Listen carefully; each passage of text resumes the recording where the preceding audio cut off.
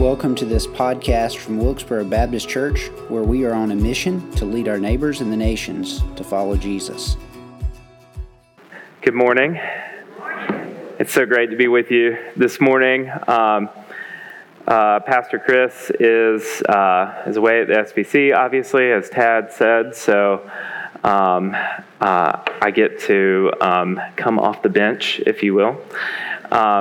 He did ask me to share briefly a brief update of the church in Boomer.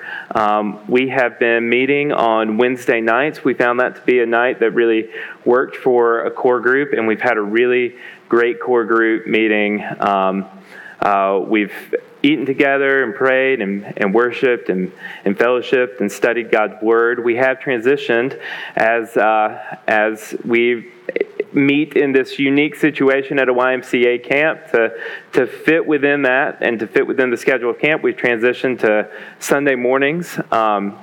So this morning, one of our leaders, who's also camp staff and leadership on that camp staff, is going to be delivering the word to not just our core group, but also about 50 or so staff, mostly late high school and college students, up to about 30 years old or so. And then later today, many dozens of campers will come and join us for the week, and we'll have opportunity to worship with them pretty much every night of the week. They'll hear the gospel. They'll get to sing. They'll get to encounter Jesus, and we're going to continue with that sermon series this morning. We're going to encounter Jesus, or we're going to see how Jesus encounters hopelessness from the book of John, chapter 5. So if you want to be turning there, John chapter 5. Last week, Chris, before we saw the story of Jesus encountering brokenness, Chris asked, "Who is Jesus?" And he referenced how Jesus is known throughout, at least his name is known throughout many cultures, many different religions, many different philosophies. Sometimes his name is used to indicate good things. Sometimes his name is used poorly, but many people don't know that his name means, as the angel Gabriel said in Matthew 1:21, it means he was called Jesus because he will save his people from their sin. He was called Jesus because he had a mission, that his encountering us was more than just to be an example. It was to save us. It was to fix our brokenness. It was to fix our hopelessness. And Chris said that among the points was that Jesus is not beholden to our ambition. We don't get to decide what Jesus is going to do. We don't get to decide what he's going to do in the world, in history, or even in our own lives. We can certainly pray toward that end. We can certainly hope toward that end, but we don't get to decide for him. Jesus is not beholden to our ambition, and that's a good thing, and that's a good thing for us. I know we all have had dreams and ambitions. Maybe when you were a kid, I bet there's a high percentage of us who, when we were children, dreamed of being a professional athlete. And you can give me a head nod if that was you, or you can just shake your head if that dream was far from you. But I dreamed of being a professional athlete when I was a kid, a specific type of athlete, because by the time I was in 7th grade, I knew that this was about as tall as I was going to get.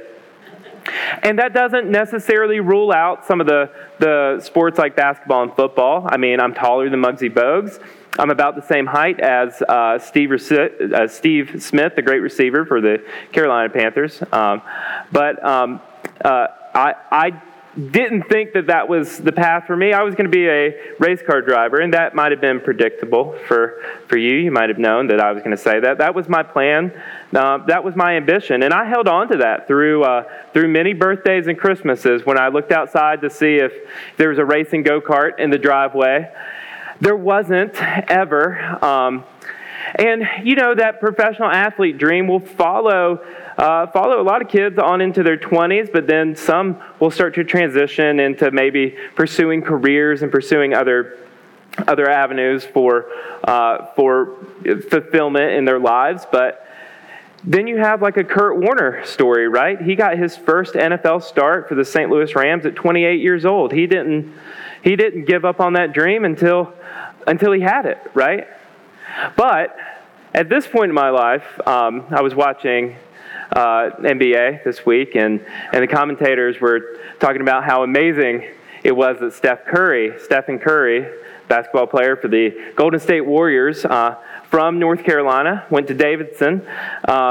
Steph Curry was just put on a masterful performance, and they were just in awe at how he was able to do that at his ripe old age of 34, which is about 2 years, will be 2 years soon, younger than me. So I'm at an age where if I were to do anything athletic, I'm turning back the hands of time.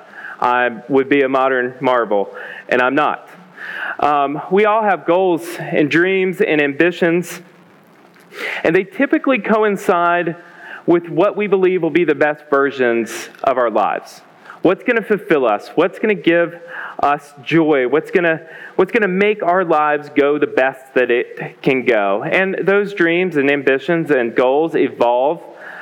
We might have had childhood dreams, and later we have dreams for our children and for our grandchildren, and we begin to live our lives for their sake and for those dreams. Our dreams may get more narrow as we get older. Our hopes and our goals may get more, they may get less future-based, and they may be more like, my goal, my hope, my dream is to just feel better tomorrow. My goal is to get out of this financial situation I'm in. My goal is to find a way to get my coworker transferred to a different department or to a different location. We all have hopes and goals and dreams, and those are good. Those are helpful. There's nothing in Scripture that would indicate that we shouldn't. The problem is that when those hopes and goals and dreams don't happen the way that we expect, or the way that we dreamed, or the way that we hoped, we can become hopeless. And what I think we'll see this morning is that what Jesus offers is a hope that transcends our goals, dreams, and ambitions, a hope that transcends our circumstances, a hope that's eternal and unfailing. And so I think we'll see that in our text this morning in John chapter 5. We're going to start with verses 1 through 9. After this, there was a feast of the Jews, and Jesus went up to Jerusalem. Now, there is in Jerusalem by the sheep gate a pool, in Aramaic called Bethesda, which has 5 roofed colonnades. In these lay a multitude of invalids, blind, lame, and paralyzed. One man who was there had been an invalid for 38 years. When Jesus saw him lying there and knew that he'd already been there for a long time, he said to him, "Do you want to be healed?" The sick man answered him, "Sir, I have no one to put me into the pool when the water is stirred up. And while I'm going, another steps down before me." Jesus said to him, "Get up, take up your bed and walk." And at once the man was healed, and he took up his bed and walked. We'll stop there, but first we're going to begin to see that hope, real hope, transcends earthly circumstances. Real hope transcends earthly circumstances. This man, we get a picture of his earthly circumstances. He was at this pool called Bethesda. It was a large area. There were several coverings where people who were sick, who were paralyzed, who were ill in all manner of ways would gather, and they would sit by this pool, and they would wait for the water to be stirred. People would have believed that an angel might come down and stir this water, and if they could get in the water when it was stirred, they would be healed. And this man, whatever his sickness was, it seemed to render him paralyzed because he could not, on his own, get in the pool. And for 38 38 years. He waited for someone to put him in the water. And for 38 years, he would just miss the moment. Someone would step in before he could get in. Someone would cut in line, and they but from his perspective, they would get healed, and they'd go on, and he would be left there, unhealed. His hope was that he would be healed by this pool. And day after day, year after year, 38 years, he waited and became hopeless. And when Jesus walks up to him and says, "Do you want to be healed?" his answer is, it isn't yes or no. It's, I can't. I can't be healed. It's not going to happen. You're going to walk away. You're not going to put me in the pool in time. We're going to miss the moment. The water's going to get stirred. You're going to miss it. It doesn't even matter. Just go on. I can't be healed at this point. So after 38 years of this hopeless activity, this man is sitting by the pool saying, it's not going to happen. So why is he at the pool still? And in this moment, I think this man becomes one of the most relatable characters, one of the most relatable human beings in all of Scripture. At some point in his life, he crossed something of a point of no return, right? This thing I've done, this thing I've put my hope in, my life can only be lived, truly lived, if I can get in this pool and get healed. At some point, he realized it wasn't going to happen, but what else is he going to do? I've been here this long. I'm just going to stick it out. Go on. You're good. Just move on to somebody else. So Jesus is like, well, go ahead. Take up your bed and walk. And this guy, he does it. He takes up his bed. He would have likely rolled it up. I'm guessing he would have put it maybe under his arm. And he walks. Jesus doesn't have to wait till the water gets stirred. He says, you're good. Get up. And he does it. And this guy takes his bed. And he goes likely to the temple nearby. And we'll summarize the next few verses, but much like last week's story where a man was miraculously healed and the Pharisees show up to say, can't do that on the Sabbath. This guy, he's walking around with his bed, and the religious leaders, the text says the Jews, I think we could probably imply it's probably Pharisees. They come up and they're like, hey guy, you can't take up your bed. It's the Sabbath. It's unlawful to take up your bed.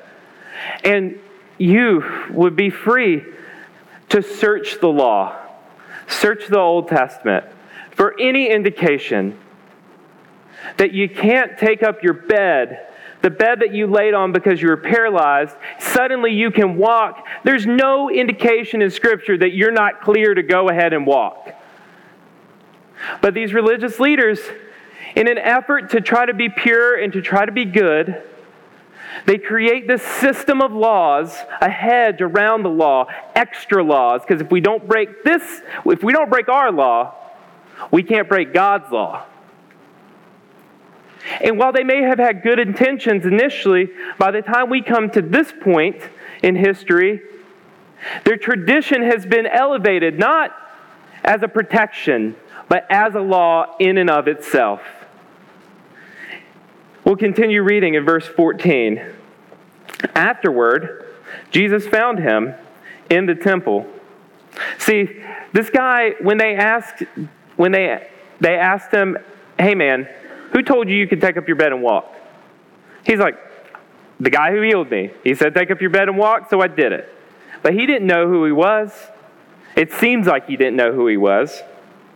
Afterward, Jesus found him in the temple and said, see, you are well. Sin no more, that nothing worse may happen to you." Then the man went away and told the Jews that it was Jesus who healed him.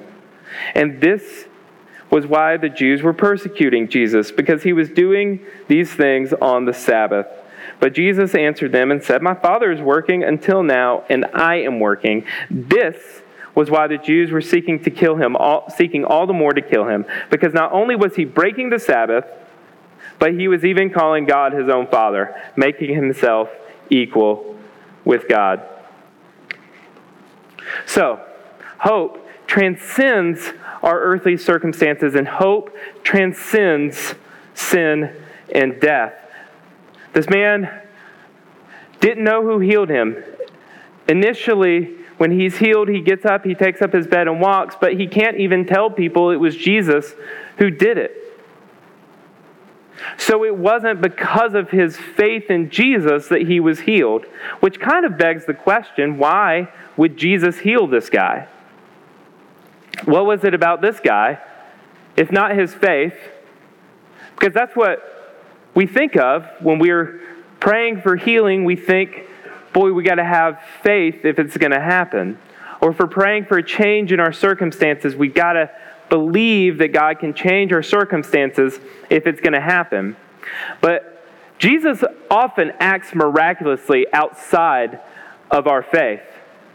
In the next chapter, in chapter 6 of John, Jesus feeds 5,000, but there was nobody out there saying that nobody recorded saying, "Hey, Jesus is going to feed the people." You got it? They're like, the people are hungry, we don't have anything to eat, we can't go to the store. And Jesus does that miracle, right? People believed that Jesus would heal Lazarus in chapter 11, but then when Lazarus died, you don't see a lot of people believing that Lazarus is going to walk out of the tomb, right? And then Lazarus, he didn't necessarily exhibit the faith that he was going to walk out of the tomb because he was in the tomb. We couldn't really ask him, "Hey, do you believe that you can walk out of this tomb?" Because Lazarus is in a tomb, right? But he sure enough did get out of that tomb, right? So what's Jesus doing here? Because this guy exhibits nothing special. He doesn't even believe he can be healed. Why heal him? What about the other people at the pool of Bethesda? There could have been hundreds, maybe thousands of people there. There might have been somebody there for 40 years or 50 years or 60 years waiting and waiting to be healed. But the text doesn't say that Jesus healed them. It's just this guy who didn't even know who he was. Well, we get a glimpse at the answer to that question when Jesus encounters him again, and this time the man recognized Jesus, and Jesus says to him, "See, you're well. Sin no more, that nothing worse would happen to you." Well, that's weird. What a weird thing to say. Sin no more so that nothing worse could happen to you. This guy was laying in a bed, unable to move himself, unable to find healing, unable to find hope in the one thing that he had staked his whole life on, getting healed in that pool. He sat by it for 38 years. What could be worse than that? The thing that sin brings, death. Ephesians 2 says you were dead in your trespasses and sins. Romans 6:23 says the wages of sin is death, but the free gift of God is eternal life through Christ Jesus our Lord. There is indeed a condition worse than what that man was experiencing. There is something worse than that. There is something worse than sitting by that pool for 38 years. And it's a condition that we share with that man, he shares with all of us, and that condition is spiritual death. It's eternal death. And it's exactly what we all have. It's exactly the hopelessness that we all find ourselves in. We are just as hopeless as that man was to put himself in the pool. We are just as hopeless. We are just as incapable of making ourselves come alive. Jesus says to him, "Sin no more." That's the end of the recorded conversation. You might wonder if he said how. If he did ask Jesus how. Jesus might have answered, "For our sake he made him who to be sin who knew no sin, that we might become the righteousness of God in him," like the scripture says in 2 Corinthians 5:21. The truest sign, the truest miracle done in John chapter 5 is that Jesus would say to a man, "Sin no more," and he might actually do it. Not like the Pharisees would try to do it, not by trying to work hard to just try really hard to not sin anymore, but by trusting that Jesus, when he came to earth, fulfilled his mission. And while he healed a lot of people, he fixed a lot of circumstances. John, of all the books, makes it clear, because 3/4 of John takes place in the last week of Jesus' earthly ministry. John makes clear that Jesus' trajectory was always to the cross. All of his ministry, all of his mission was always pointing toward going to the cross, where he would become sin for us, where he would die by crucifixion, but in dying, he would take on the debt that we owed because we all sin, and the wages of sin is death. And Jesus would be put in a grave, and then on the third day, he would get out of that grave.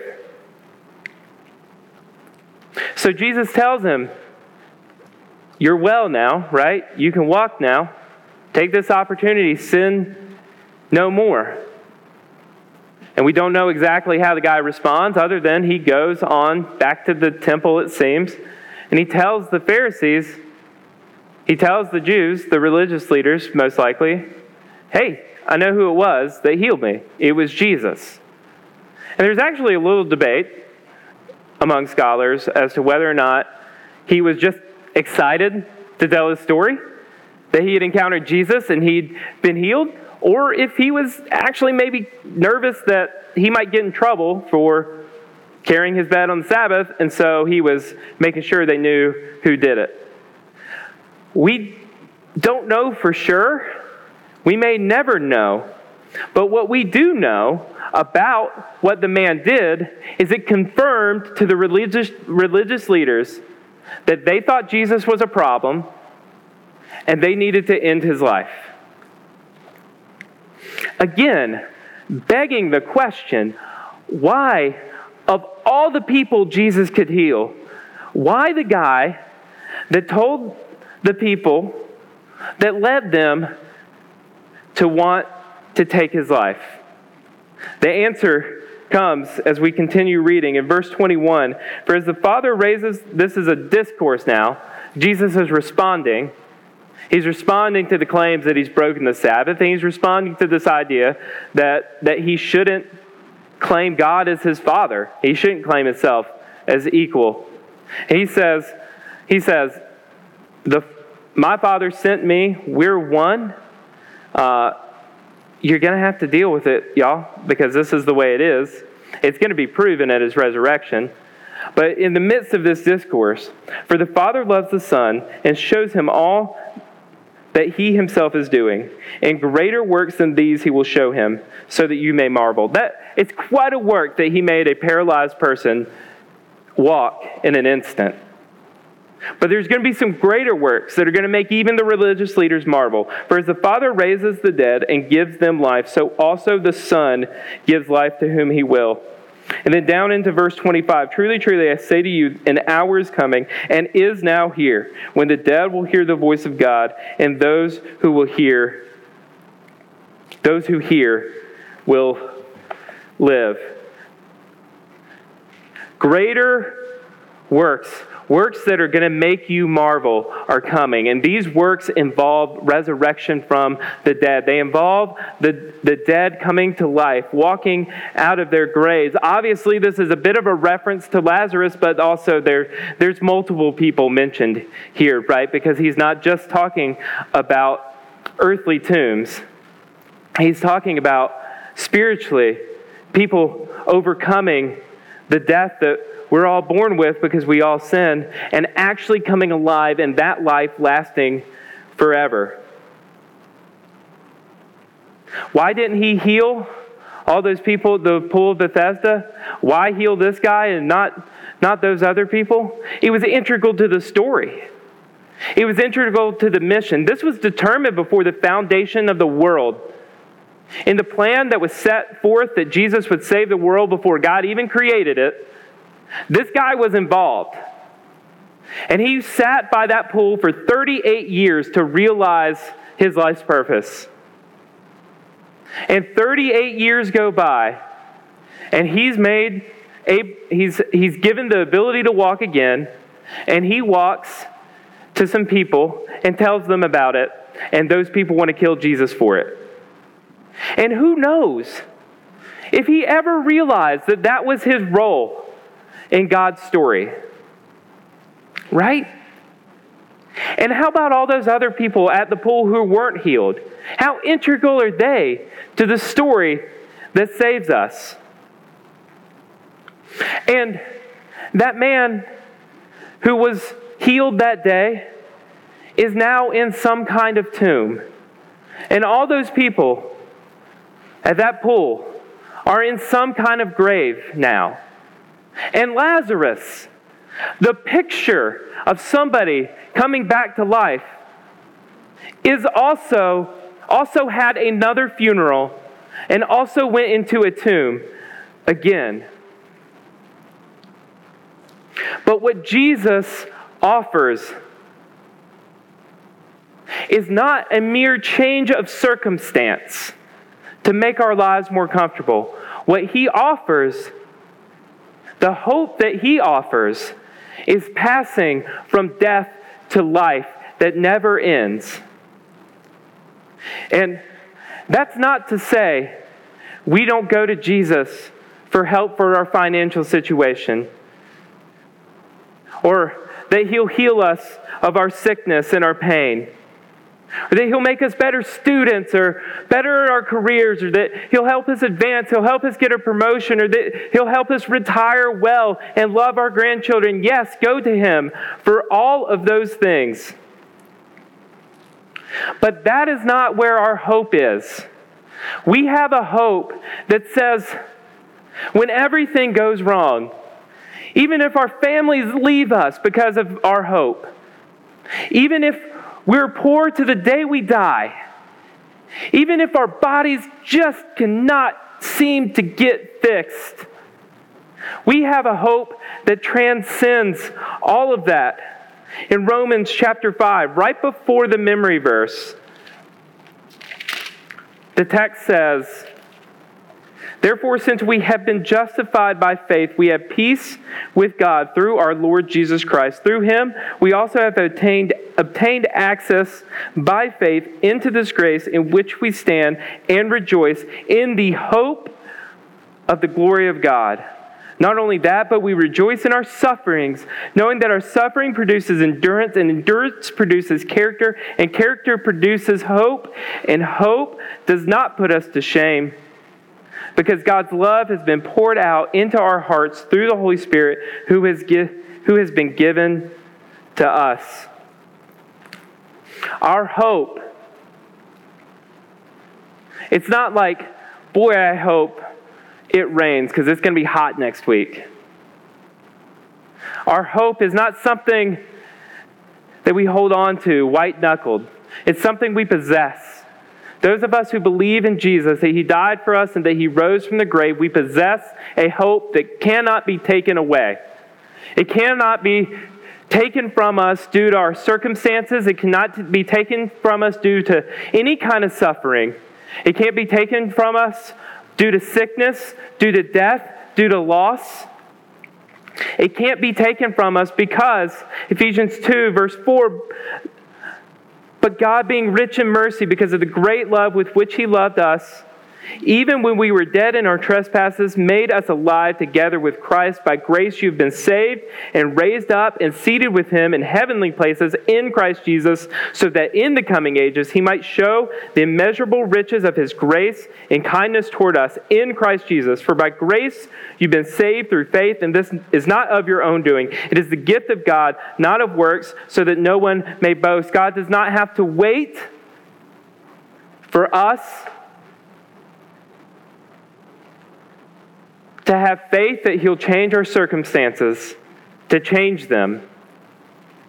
He does not have to wait for our ambitions to match His. He has a plan that He set forth before He created the world to save the world. And when we believe in Him, when we believe in Jesus, we have hope that absolutely is ours. It will not disappoint. It is hope that reveals the immeasurable riches of God toward us. And it's hope that doesn't have to wait. It's not that we're waiting to the end. It's not that we're waiting till we reach the other side to enjoy it. This is hope for now. Hope is for now. Faith is for now.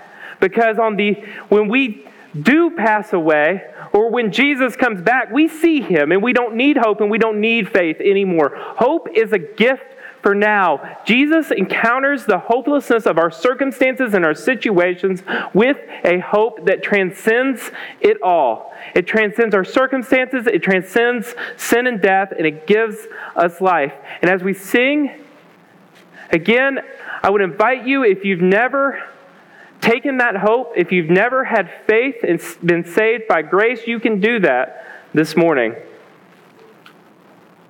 And it's not in the act of coming forward to talk to me, but I would be happy to talk to you. But it is in the belief that Jesus died and that He rose. And in that belief is all the Christian hope. And it is hope that doesn't disappoint. And it's hope that cannot be snuffed out by darkness. It's hope that we have and we possess for all eternity. So I'm going to pray. We're going to sing. I invite you to respond, whether you're in your seat or want to come forward. Whatever you want to do, respond to Jesus for the hope that He gives you. And if you haven't taken on that hope, it took the guy at the pool of Bethesda 38 years of sitting by the pool. It could take longer than that. But once you have it, you've got it. And you've got it to the end. So I'm going to pray for us. Lord Jesus, thank you so much for the hope that you give us. The hope that you earned by your cross and by your resurrection. It's a hope that can't possibly disappoint. It's hope that we own and possess because of the great love that you've demonstrated through the cross, through the resurrection. Lord, help us to have faith, believe in you, and to enjoy the hope that we have despite our circumstances. Despite any of the darkness in our world, we have a light, we have a gift, we have your great hope. In Jesus' name. Thank you for listening to this podcast. Remember to like and subscribe wherever podcasts are found.